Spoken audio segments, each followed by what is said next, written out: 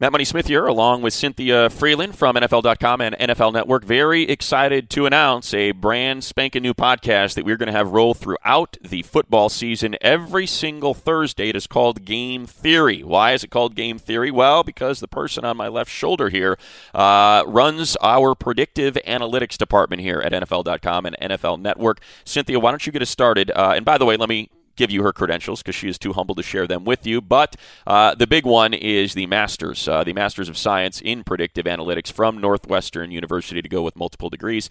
From other spots, the Jesuit institution known as Boston College. But give us an idea, Cynthia, of what predictive analytics are and why they have found a home in the National Football League. So predictive analytics are sets of decision sciences. You take the past, you look at what's happened over the past, you find the strong correlations, and then you apply them to the current situation. So what do we have here, and then what are we looking at? So what's the opportunity, and what's the situation, and what are the potential outcomes? So if you run a lot of simulations, so I think 10,000 is a good number because it gives you a chance to account for the fact that there are 11 people on one side of the ball and 11 people on the other side of the ball on every snap. And that gives us an opportunity to see what are the potential outcomes. And for people that think you can just click on some website link and that's going to give you all the predictive analytics that you need. I wish it would. Can we find one that does that for me? Yes, everybody does it differently. Yes. These are approaches and analytics and formulas that are unique to you. You decide what variables to use, what statistics to plug in, what weight to put on all of those statistics, and that changes for you how often? Well, it changes every game, really every snap, depending on just depends what you want to do, right? Right, it depends on what you want to do. But I think the thing that differentiates me is the fact that I've asked actual coaches, I've asked position coaches, head coaches, offensive coordinators, play callers, people who have to adapt to play calling, all of these different people to help me come up with the right sets of things at each position that actually matter. And then the right sets of things for each scheme that actually reflect wins, that relate to wins. And that's what you plug into. What do we call it anything? Does it have a name? They all have different names. Okay. There's so many, and they're usually named after old school rappers. Oh, is that what it is? Really? Well, all right. We'll skim past that and point out that what you are going to be looking at every single week. Wins and losses. Which teams project to come out as winners in that week's game?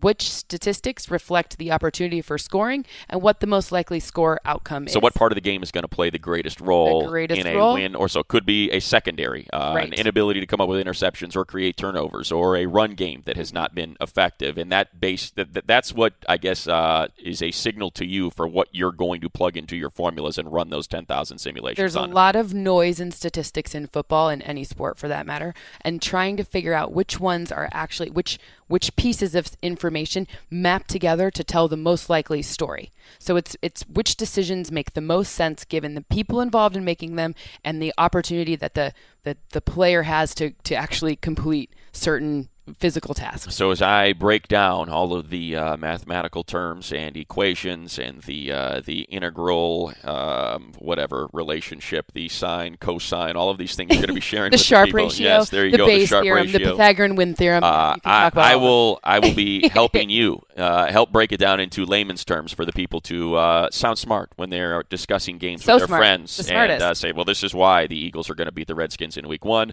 Right. But also, as a man who hosts a fantasy show here and is supposed to be some sort of expert in that field, we want to decide which players we ought to be playing, especially when it comes to big-time matchups with receivers and skill position players, and that's something you can focus on as well. Absolutely. You can look at what's the projection for each player, what's the upside that they're facing, what's the downside, how do you limit your downside as a roster overall for fantasy, or how do you look for upside to try to beat an opponent who maybe has David Johnson, and you're like, oh man, how am I going to beat them? So it gives you a little bit of an edge competitive. Well, and the other thing to remember is, as we mentioned, every single front office now has an analytics department in the National Football League. So they have someone like Cynthia. Maybe they don't do it as well as her, but they will be passing along the information that suggests, hey, Coach, if you want this, here it is. You should be running the ball a lot more this week. You should be running it to the right side. You should be throwing it to this particular player, and that's how you win your fantasy week. Think about it like this. Each of us are chefs. All of us analytics people, we're chefs. We create recipes, and all of the coaches or all of the fantasy players, you just follow the recipe. And the better my recipe is, the better the cookies are going to be. All right, you start eating Thursday, September 7th, as we make our way toward Week 1 games. It's Game Theory with the star of the show, Cynthia Freeland, and I, Matt Money Smith,